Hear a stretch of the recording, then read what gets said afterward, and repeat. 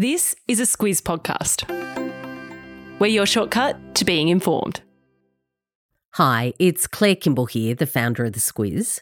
This week marks 6 years of putting out the Squiz Today podcast, and I just wanted to say a huge thank you for listening. If you love what we do, and we hope you do, please tell your friends about us. It's all the birthday present we could ever need. Good morning, I'm Alex Ty. And I'm Claire Kimball. It's Friday, the 5th of May. In your Squiz today, Charles arrives at his crowning moment, Retaliation in Ukraine, Jenny Craig trims the fat, and entering the Hall of Fame. This is your Squiz today.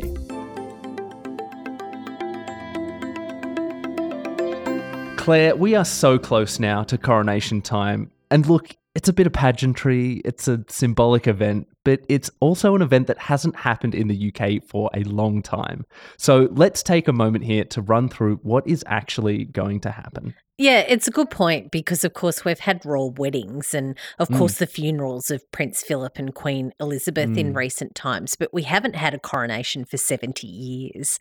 The day starts actually with a little bit of Australia. The coach that will be taking King Charles and Queen Consort Camilla from Buckingham Palace to Westminster Abbey was made in Sydney.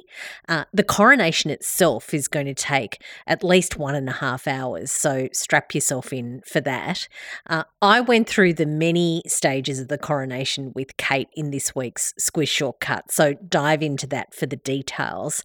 Suffice to say there's a lot of trumpets. Charles is going to get oiled up with some sacred oil in a part that we're not allowed to see. And he will wear, for the first and the only time, the solid gold St Edward's crown. One of my favourite bits of trivia is that King Charles is actually going to be the oldest monarch to be crowned in British history. He is 74 years old. Yep, just shows that persistence pays.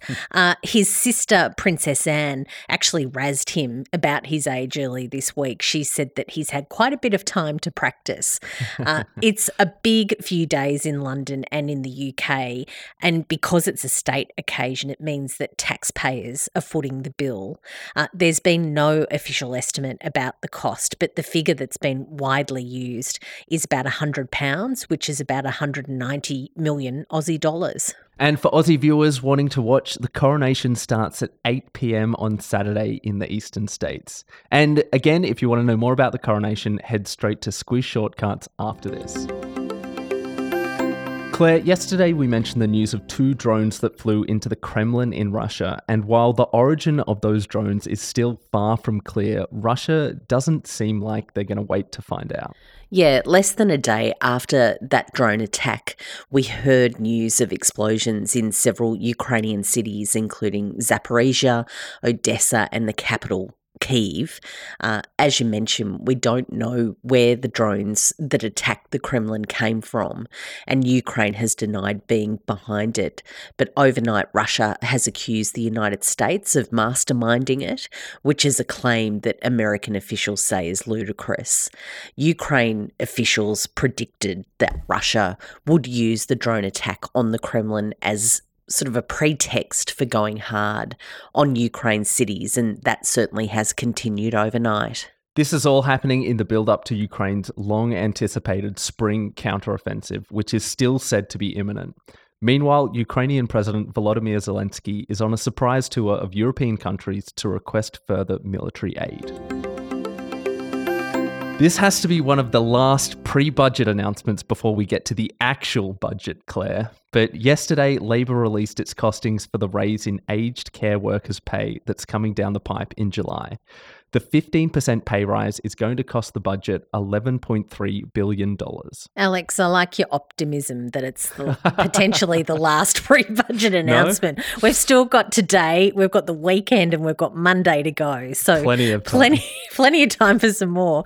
Look, it was last November that the Fair Work Commission decided to increase aged care workers' pay. That was supported by the Albanese government. In fact, it was an election promise. That 15% pay rise means that many of the 250,000 aged care workers will see a pay jump of $10,000 a year.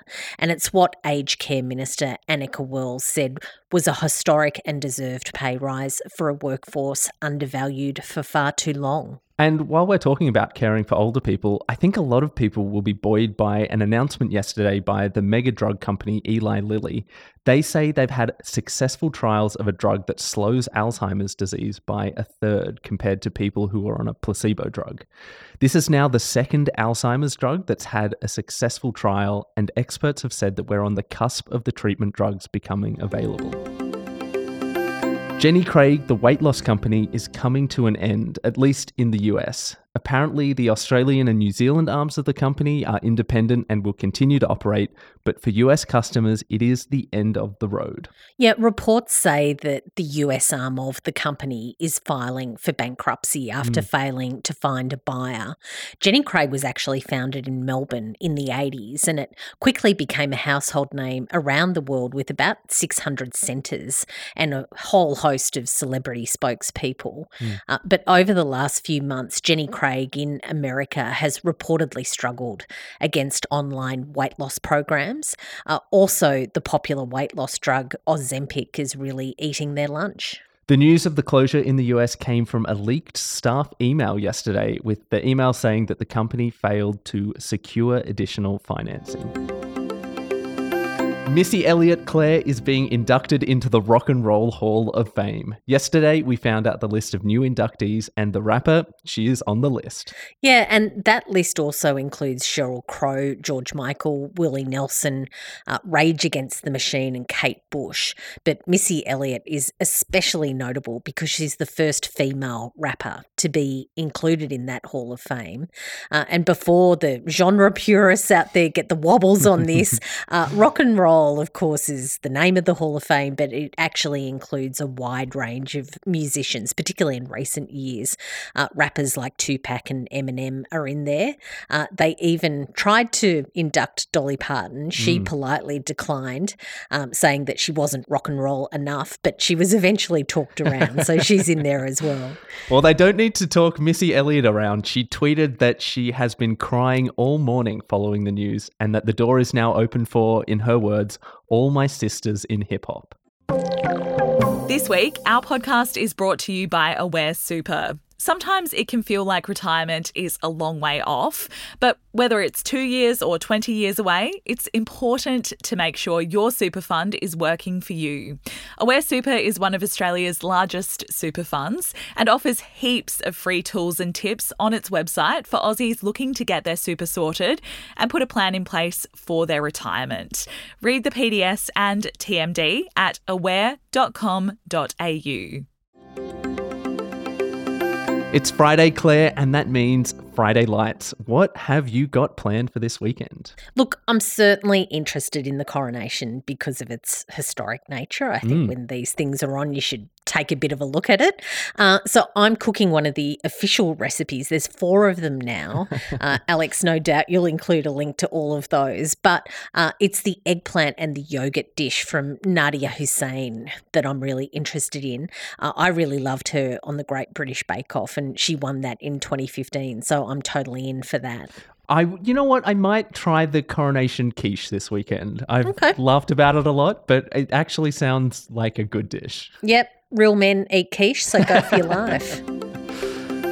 And that wraps us up for today and the week. You will be back tomorrow, Claire, with Kate for Saturday Squiz. Yeah, plenty to cover off in the news. It's always good to get a bit of a wrap of the news, so we'll do that on Saturday, as well as some life hack recommendations that Kate is particularly excited about. Thank you for listening. Have a great Friday, and we'll be back with you on Monday.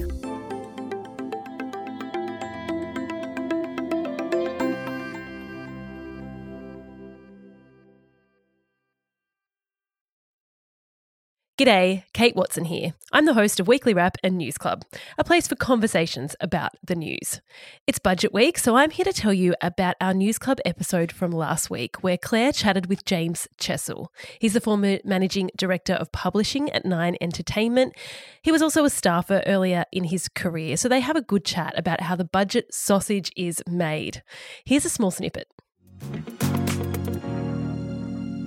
The most important policy or set of policies the government will announce every year. So it's important that it's not announced willy-nilly, although they do leak a fair amount of it. Yeah. And there is a famous time when Laurie Oakes, the Nine journalist, got his hand on the budget papers the day before the budget and was able to print. Such an incredible story. Was able to print a lot of it, which was, absolutely amazing. But the other thing is, a lot of what the Treasurer will announce has the ability to move markets, direct impact on businesses and other organisations. So, there does need to be some rigour and confidence that it will be handled in an appropriate way. For more on that chat, just search for News Club in your podcast app or follow the link in your episode notes.